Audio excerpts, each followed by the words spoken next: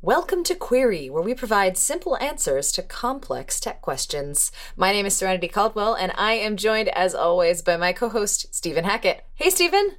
Hey, welcome back. Thank you. I'm glad to be here. Glad to have a little tiny speaker sitting next to me. It's good times.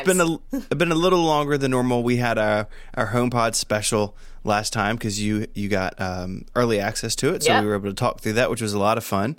It was. And now we actually have HomePods. What is this nonsense? We do. So now we're back to talk about our impressions, and then we have compiled a bunch of HomePod tips because this isn't the most obvious product in some ways. No. It does some things that you've kind of got to dig through. So we're going to help people out with that. So this is I picked one up yesterday. It's, my first time hearing one. I didn't get to see it at WWDC. And right off the bat, I was surprised. And you prepped me for this. I was still surprised how small it is. It's not much taller than my iPhone 10. Yeah. I had a picture on Instagram of it next to a Newton. Somebody commented that wasn't the most useful size scale, which I'll grant them that. But not everybody knows how tall a Newton is, Stephen? A Newton is the size of a VHS tape, basically. So shorter than a VHS tape. Again, not super helpful to some people. Really compact, shockingly heavy. Oh, yeah. It feels very dense is the word I keep coming back to. Not that you're going to move it around a bunch. But you might. You might. You may. If you do, you should definitely buy the AppleCare Plus because accidental damage is extremely expensive on this product for what it costs. And I mean, I've been impressed with it. You know, I've spent a couple of days with it now, and we're going to get into the sound specifically. You've got some really good comments on that, but it definitely blows away any Amazon Echo I have in my house. And I have the Dot, the first gen and the second gen. I compared it on YouTube to the iPod Hi-Fi. Again, I'm maybe struggling with my references here, but I compared it to the Hi-Fi because a bunch of people had asked me to do that, and it sounds. I can honestly say that this thing sounds good. And the Siri stuff with the music, you know, asking it to play an artist or an album, or you know, you can ask it to play music that fits a mood or a theme. All that stuff works great. And the HomeKit stuff works really well. So I've got HomeKit stuff all over the place. What's really cool is it just knows about all of that automatically if it's already set up in the Home app. So you don't have to like go into your HomeKit settings and add the HomePod to everything. Like it just knows about it automatically once you set it up, which is really cool. So all that stuff's great. And it's pretty good with the other Siri stuff. Now, where it falls down for me is that it can't do everything the Echo can do because Siri is just more limited. And honestly, as silly as this sounds, I think we talked about it last time too. The thing that really we're struggling with is the lack of multiple timers. Oh my God, yeah. we cook all the time at home. We have an Echo in the kitchen, and I mean, I feel like 9 times out of 10 when we cook, we set multiple timers on the Echo. So, hey, you know, remind me in 5 minutes to check the rice that's boiling, you know, on the stovetop. Or, hey, in 17 minutes, remind me to check the chicken that's in the oven. And it's really great, and Siri just can't do it. A lot of people have suggested to me that I use reminders for that. So instead of, hey, set a timer, hey, set a reminder. But that's clunky, and then I'm sort of clogging up reminders with a bunch of stuff I don't want to keep. Like timers are just one and done.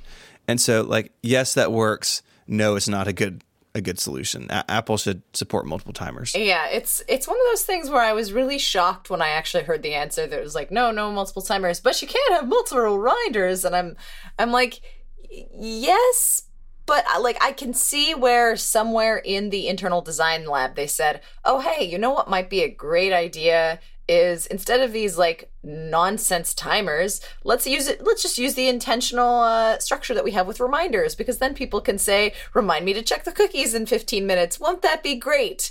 Unfortunately, it's a lot harder to dismiss reminders than timers. And yeah, and my dog has feelings about that too, apparently. It feels like, I mean, everyone I've talked to, everyone I've heard on a podcast talk about it brings this up. So hopefully Apple is hearing that feedback, and it seems like something that they would be be able to do. Because I think for me, what this boils down to is the hardware is really, really great. And the software is okay. Yeah. One of those things you can improve after you ship it. It's the second one. So hopefully these complaints that we have, and even some of the stuff you're going to get into some of the sound stuff, even that potentially could be tweaked over time with software. I agree. Because this thing is basically an iPhone inside, right? It's got the A8, it's got all this processing power, and it has a nameless operating system on it. So I expect we will see this thing evolve over time and Apple add capabilities over time. Like, we're going to get into the personal request stuff in a little bit, but one thing that can't do is calendars. So if you ask it, hey, what's the next thing on my calendar? Even if your calendar is in iCloud and on your iPhone, it just can't do it. It just doesn't know. And that's, again, I think something like low-hanging fruit that Apple can go after with the software update and lump that in, because they can already do stuff with other bits of your personal data. So it feels like it's early days on the software. And of course, this isn't even talking about AirPlay 2, which is coming later. But all in all, $350 is well above, at least for me, well above impulse purchase. Like, if this thing was like $199, it would be an impulse purchase for a lot more people. But if you have $350 and you want to spend it on a speaker, this is not a bad one to spend it on if you're in Apple Music and if you are willing to put up or Siri fits what you need. Or you just don't want Amazon or Google in your home, which I understand. So, but you spent some time with some Sonos products much more recently than I have, and you've kind of put some thoughts together on how this stacks up against other speakers kind of in this price category. Yeah, I have, and it's I have mixed feelings, Stephen. I have some like positive things for HomePod and some positive things for Sonos. Which in the long run, because Sonos is going to connect via AirPlay 2, I think everybody wins. If you have Sonos products in your house, that's great. But I think the big question for people is like, is HomePod worth either augmenting my existing system or replacing certain things or getting things in lieu of? So like versus the Sonos One, I did tests versus the Sonos One and tests versus the Play 5 in my kitchen. Which is where I normally use a smart speaker, is it's usually sitting on my kitchen counter.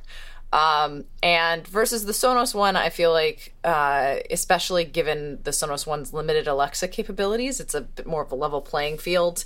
The HomePod takes it, no question. Like, Sonos One is a great speaker, and I still love it. I'm still happy I got one, especially because I'm, bouncing up and down the coast so often that like the HomePod's going to be my travel buddy, and the Sonos maybe not so much. The Sonos will stay in the kitchen, so Rick can have his multiple timers to cook. But sound wise, I think the HomePod has not really a competition. Like, they're both good speakers, but where the Sonos One falls down is that in general, at least in my experience with Sonos products, the goal is to make kind of like a unified sound sphere where everything, it's blended, I think is the right word for it, where it just, it all sounds like part of one happy song family. And the blending is it's what we've come to expect from mid-range to high, like low-end, high-end, like the low end of the high-end speaker market, where it's just like nice and blended and beautiful sound. And the Sonos One does a fair job at attempting what its bigger brothers do. And unfortunately, it's like it doesn't quite make it on the top end, on like the highs, because that blended sound also results in basically like the sound feeling not quite muddy. Like it's because it's not that it's bad sound, it's just that it's slightly cloudy sound, I think is the better term for it. So Sonos has a tendency to try and blend everything, but then it makes it slightly cloudy in the highs and the mids, so it sounds a little bit more muffled. Whereas the HomePod has kind of the opposite tack, where the HomePod goes for, we're going to make your vocals crystal clear. Yeah, it definitely does. Yeah, it's beautiful. Like when I'm listening to acoustic music or when I'm listening to harmonic music, classical music, all of that stuff sounds phenomenal on the HomePod.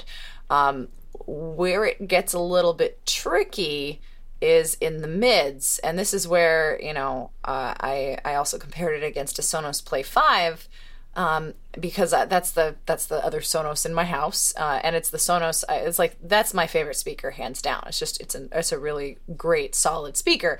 It also happens to be $100 more than the HomePod, $75 more than something in that range. So it has a little bit more volume. It's a bigger speaker, and it's a little bit more expensive. But the Sonos Play 5 does the same thing that the Sonos One does, where it's trying to do this blended sound.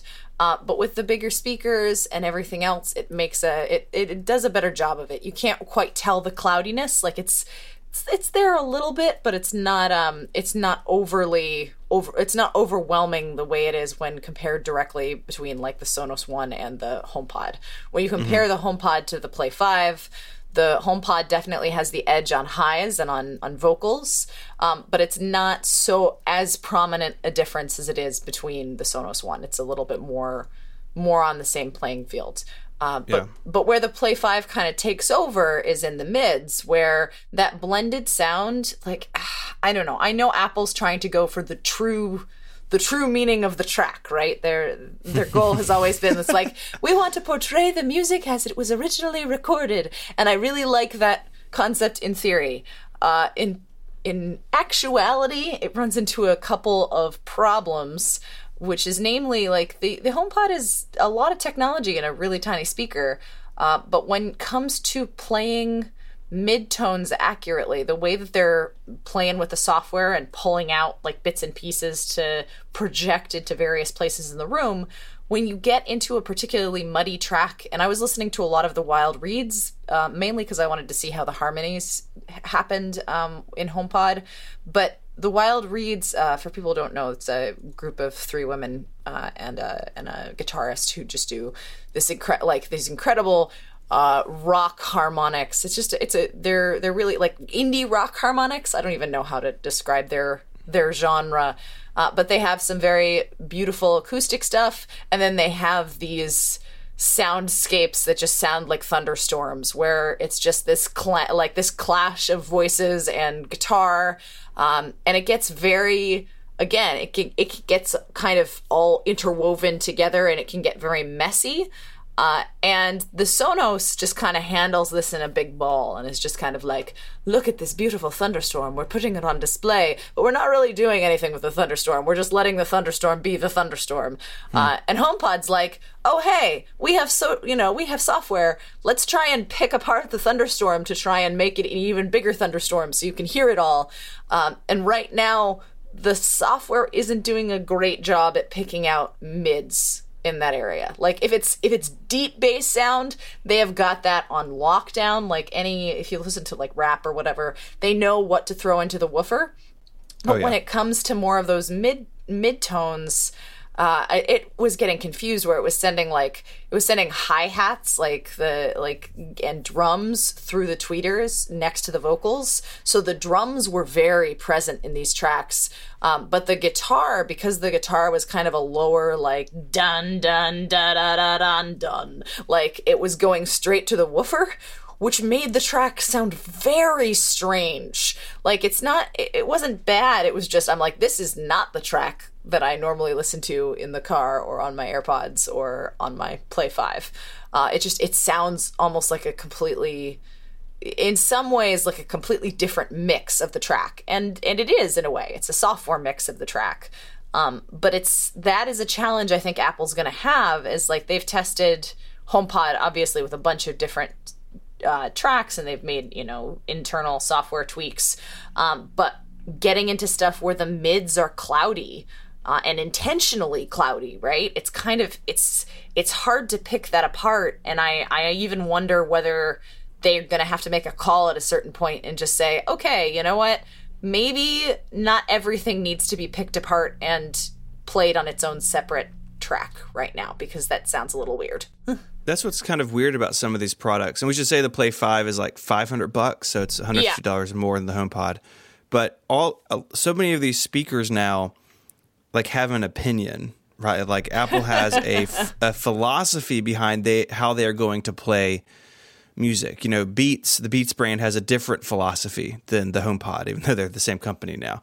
Sonos has its own, and that is something that you now have to take into consideration. Not only does the speaker hook up to the music service you want or the voice assistant that you want. And you're right, Sonos with the Sonos One is kind of the best of everything because you have the Amazon Assistant, you can do Spotify, you can also do Apple Music on Sonos, even though you can't use the voice assistant to control Apple Music, but it will do AirPlay too. Like they have kind of everything. But you have to also consider what kind of music do I listen to and what does the speaker do to that sort of music. And it's not... I mean, you may have found the extremes, you know, because you're looking for it. I don't know if most people notice this sort of stuff, or if they do, if they can articulate it. Like, I work in audio, and it's still hard to talk about because it's a bunch of nonsense terms. It is, yeah. So I've noticed that the HomePod, you know, tracks that I know really well sound different. Some of them sound better. I don't know if I found anything that sounds significantly worse than what I'm used to hearing, like in my headphones or through my iMac Pro speakers, where I listen to most of my music at my desk is just through the iMac itself. But it is worth considering. And what's cool is these are set up at the Apple Store now. So I went to my store yesterday to pick mine up, and they had an employee at each one, and you could ask it to play music and ask it to play podcasts and stuff. Now it's hard to tell in an Apple Store kind of what it's doing, but I think that unless you're really particular about this sort of stuff, I think the HomePod sounds better than anything else most people have in their houses. So for most people, it's a step up from wherever they are now. Yeah, I agree. And I mean, you're really only going to tell these differences if you're listening head to head against another speaker, right? And I mean, it's a question you're going to want to ask too. It's like, if you want a smart speaker, which smart speaker you should buy. If you're going to use Apple Music or AirPlay too, or we want it to hook up with your Apple TV, the HomePod's there's no question. I would say absolutely yes.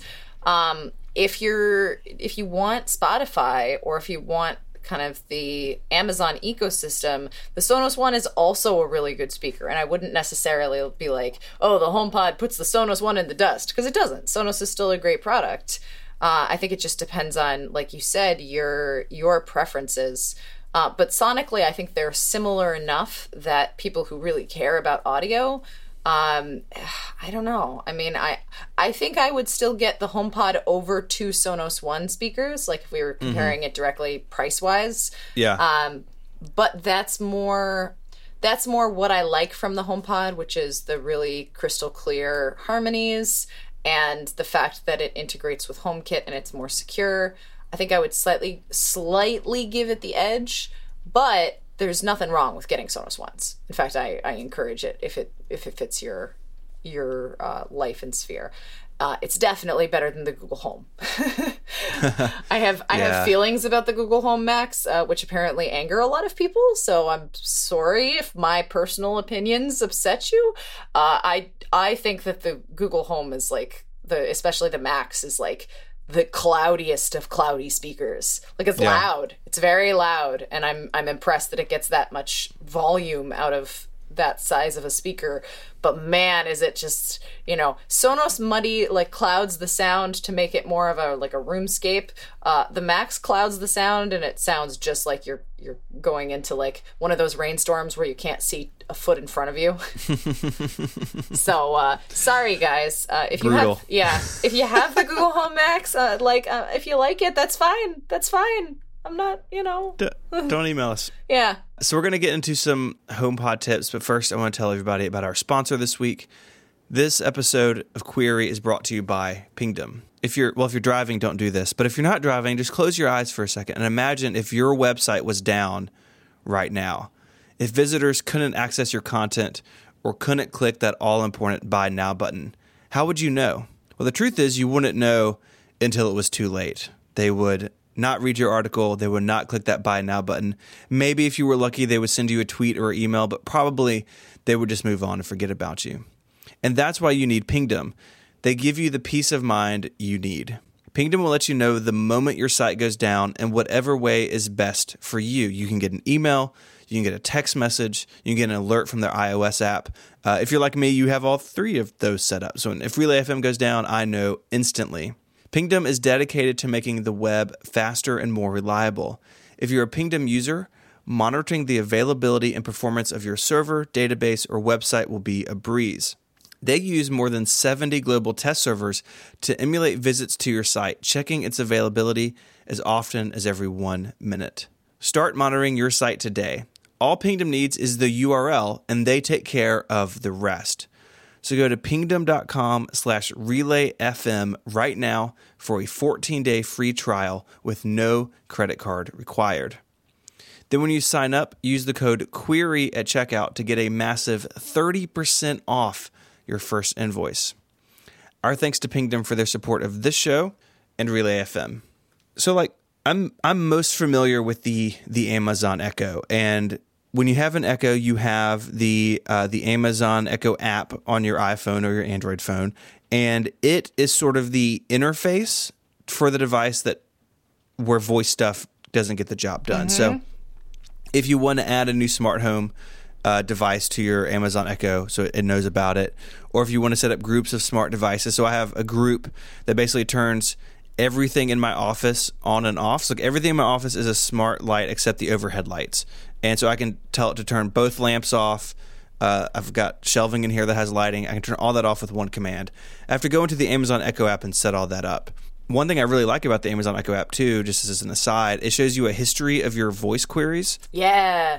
If it misunderstood you, or sometimes you'll ask it a question that it can't dictate the answer to, but it'll say, hey, go into the app and there's more information. Sometimes it's a link or something. It's pretty nice. The app's not super well designed, but it gets the job done.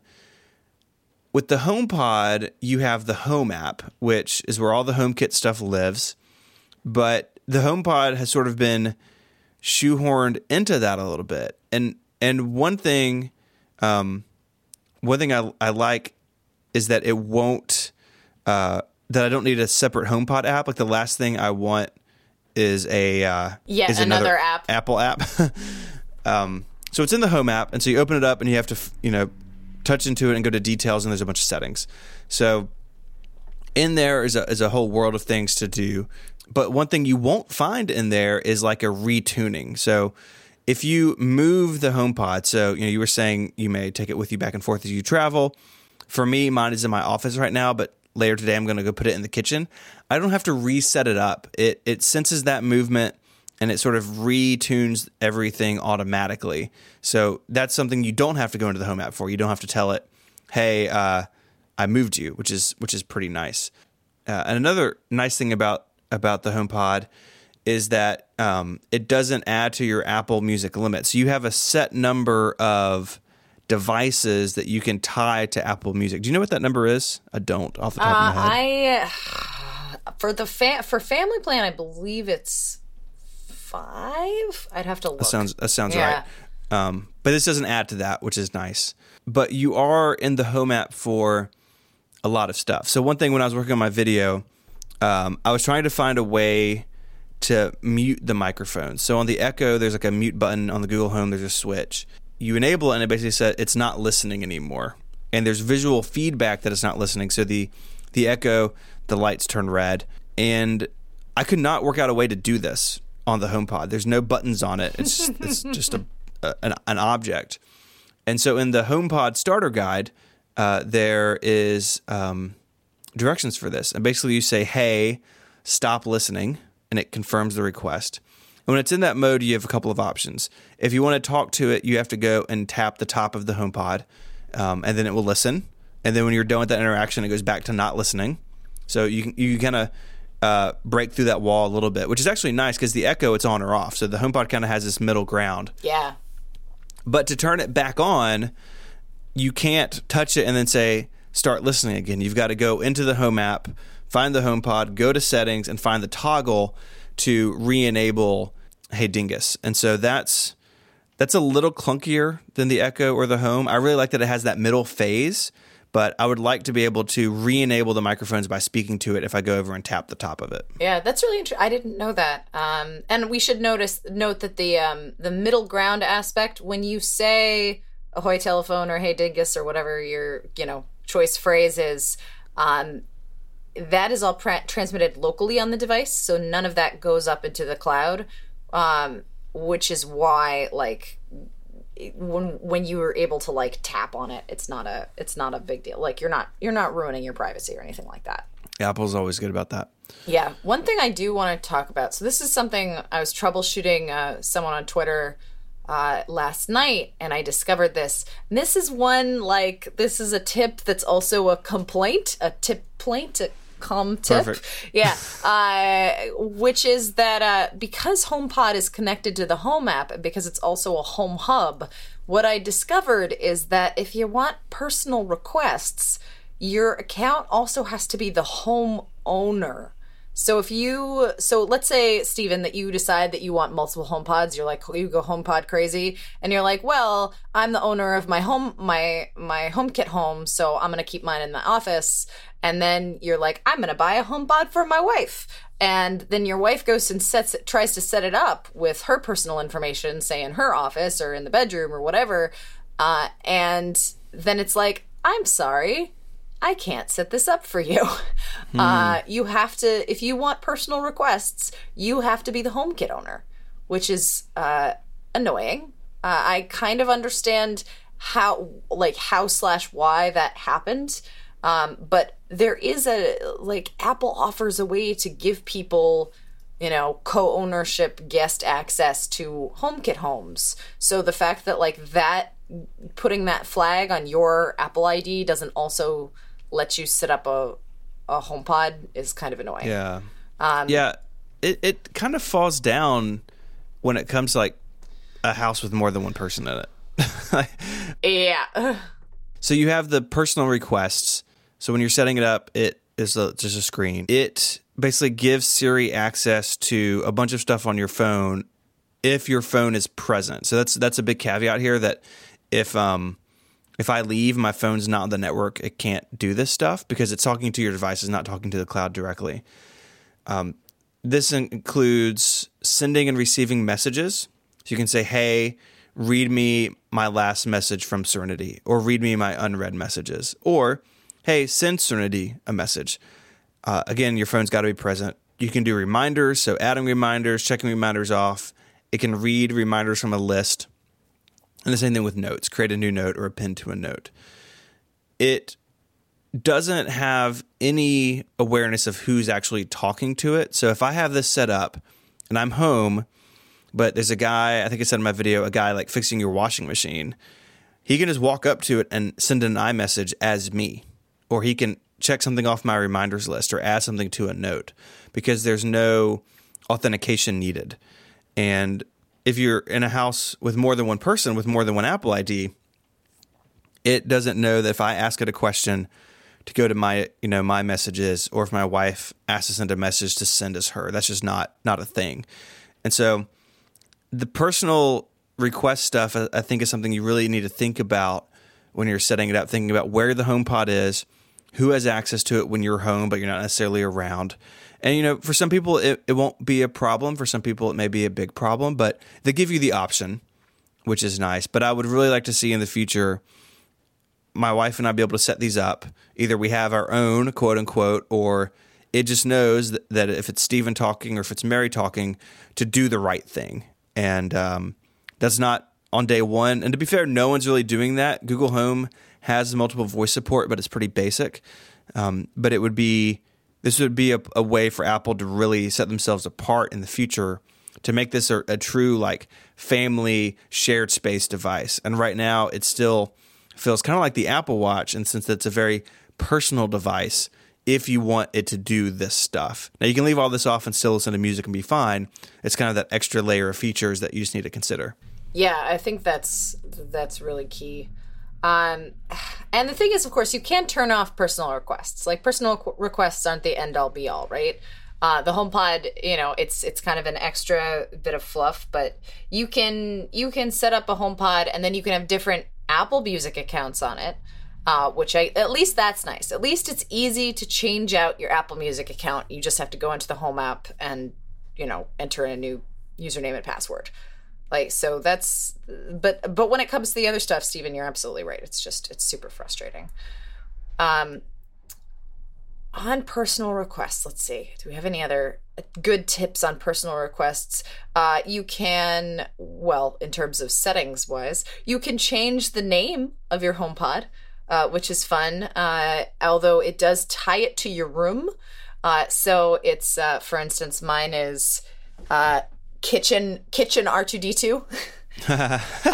So that's led to my fellow iMore editors. I think Lori Gill, who's the assistant managing editor at iMore, decided to rename her living room the Outer Rim. So now she has the Outer Rim Death Star, which is, it's just, it's a nice little extra thing. But it's not too hard to rename your HomePod. You just bring it up in the Home app, and you press on Details, and then where it says HomePod, if you just tap on it, you can rename it and press Save. It's pretty cool. Another thing that I saw some questions on, and this is interesting, right? Because Apple has intentionally built the HomePod so that the A8 does all of the work. So there is no EQ. There's no way for you to manually mess around, at least not yet, with how the HomePod separates sound.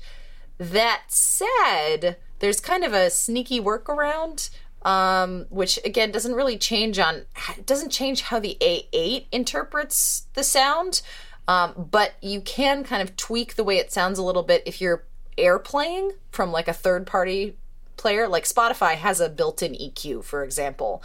Right. So if you're playing music through the Spotify app, you can kind of use their EQ settings and tweak a little bit.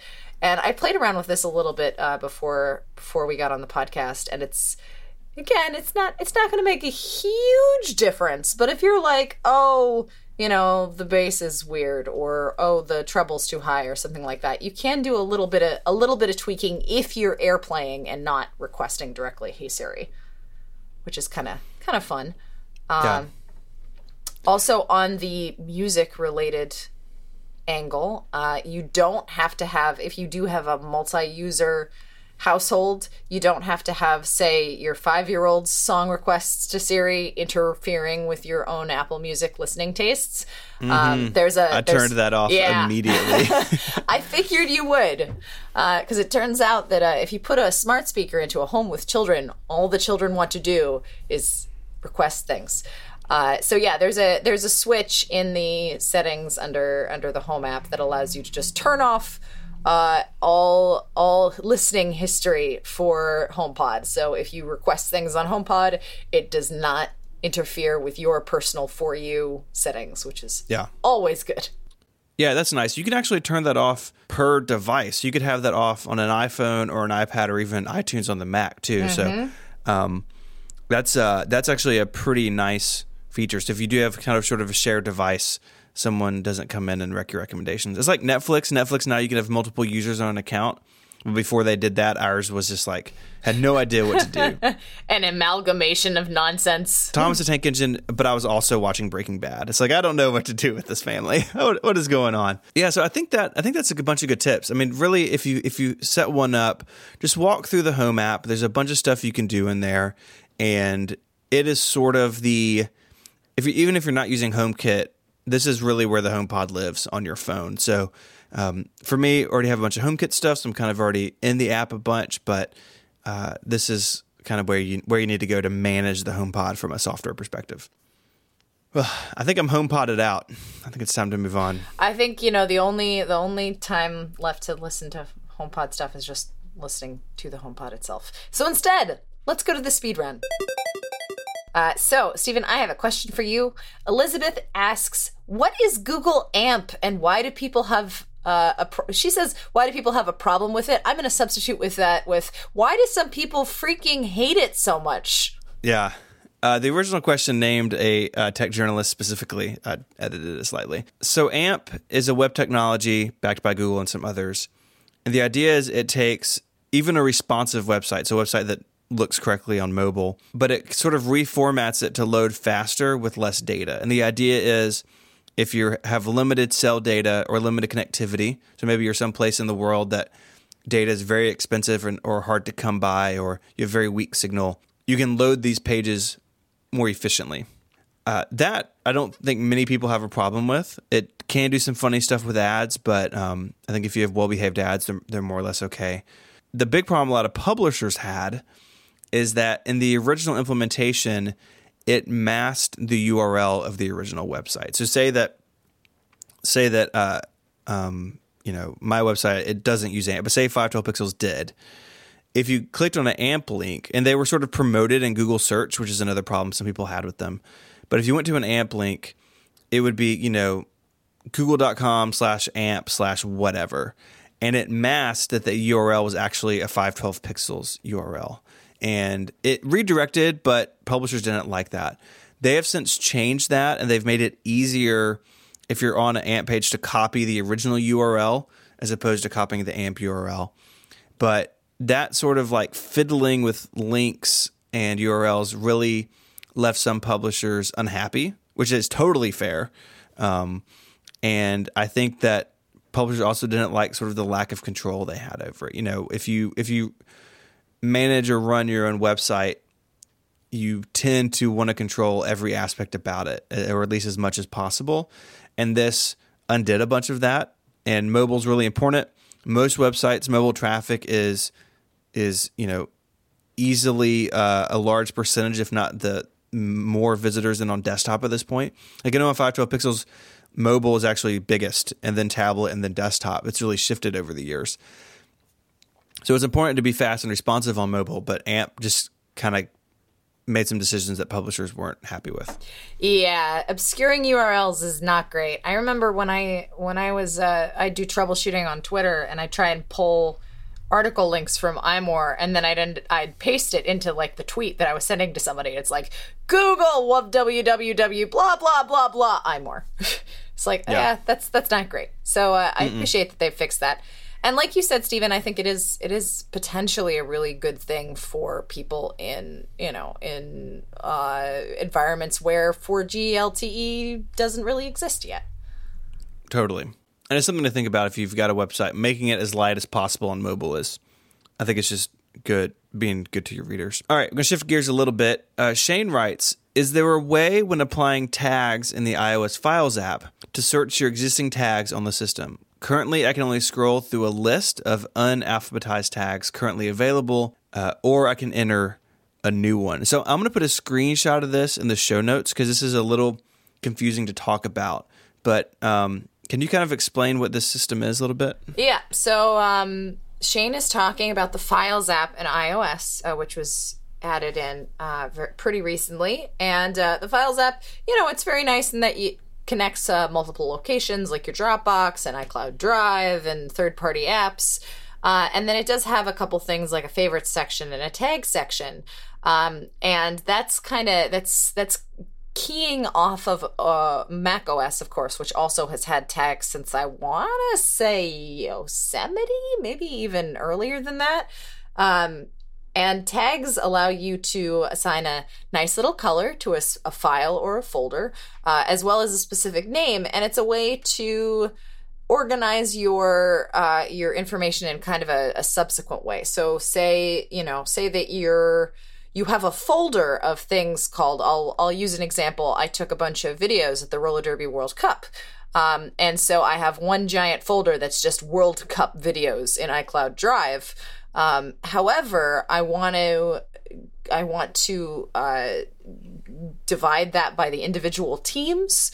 But making folders isn't really going to work because some teams play each other and then some teams play different teams. So I can't, rather than duplicate the file and be like Australia or if I have a file or a folder for Australia, and also a folder for Canada, the Australia versus Canada game could only theoretically be in one of those folders.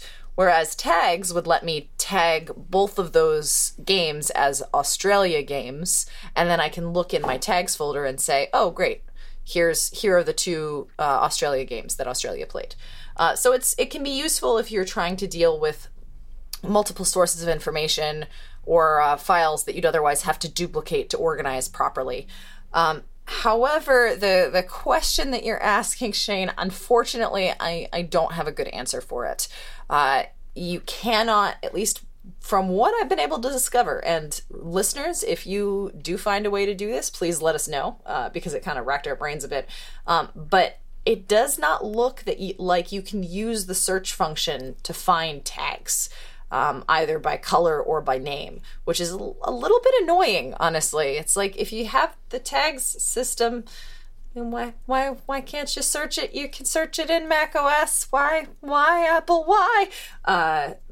Yeah. I really don't have a good answer for you, and I'm sorry about that, because otherwise I feel like tags is potentially really useful for organizing your information.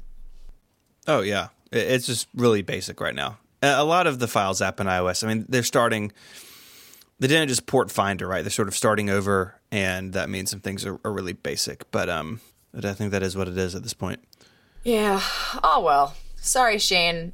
Moving on, Alan writes, a bunch of the USB-C hubs and such provide power to my devices and laptop via an incoming USB-C charger. Any idea which USB-C hubs work well with an iMac or an iMac Pro? I'm kind of concerned about hard drives drawing enough power from the iMac itself. Yeah, so I think there's a couple of things here. One, if a hard drive can't draw enough power from a standard USB port, then it will come with its own power supply. And most USB-C hubs can deliver pretty decent amounts of power. Sometimes you'll plug something in and it will say, there's not enough power, you need to plug directly into the computer. I haven't run into that much. I would say with USB-C stuff, it's still early days. I would probably stick with a name brand like OWC MagSails, Belkin. I've got a Satechi that's hooked up to my iMac Pro I reviewed recently that I like. It gives me some USB ports along the front of the computer. But I don't think it's any bigger concern with USB-C than it was with like regular USB. And anything works with USB-C, like Mac Notebook, like the MacBook Pro, will work with the USB-C iMac or iMac Pro. So like there's not a lot of new complexity here over the old USB style, but for the most part, like I've used hubs for a long time. 2.5-inch hard drives or even like portable SSDs don't need external power; they're fine. And if you use a 3.5-inch drive, those usually come with their own power brick, right? So if you have like a big Western Digital hard drive on your desk for Time Machine or something, it'll have its own plug to the wall and just use USB for data. But the nice thing is too, if the hub can't power it, then you can plug, if you're on an iMac, you'll have other ports and you can plug directly into the iMac itself. That's a little bit trickier on the one port MacBook because you don't have another port, you just have the one. But I haven't really run into a problem where I've plugged something into a hub or to a USB port and gotten that power warning in a long time. I feel like that's pretty well under control these days. Yeah, I think what you said earlier is pretty key in that if you buy a hub from a reputable seller, you're also not going to run into power issues. Yeah, totally. So I'll leave a link in the show notes to this review I did. If you want for an iMac or an iMac Pro, I've been happy with this one. It puts an SD and micro SD card slot, 3 USB-A 3.0 ports, and then a USB-C, and it just tucks under the front edge of the iMac. I did bring it in where their documentation has it is at the edge of the iMac, and it blocks the speaker, so I sort of brought it closer to the center. And I've been really happy with it, mainly because I do a lot with SD cards, and reaching around the back of the iMac is a pain, and like I perpetually miss. And micro SD as well, you have to have a converter, and this has one built in, so I've been happy with it. So if you have an iMac, I would recommend that one. I've been pleasantly surprised. Good to know. Oh, I think that does it for this week. If you want to find show notes, all the stuff we've talked about, they're over on our website, relay.fm/query/24. You can get in touch with us there, or to submit questions for us to answer, you can use the hashtag AskQuery on Twitter. In the meantime, you can find Serenity on imore.com, and she tweets as Settern, Settern. You can find me on Twitter as ISMH, and I write 512pixels.net. If you enjoyed this show, if you like tech nerdy podcasts, there's a bunch of other stuff at Relay FM you should check out.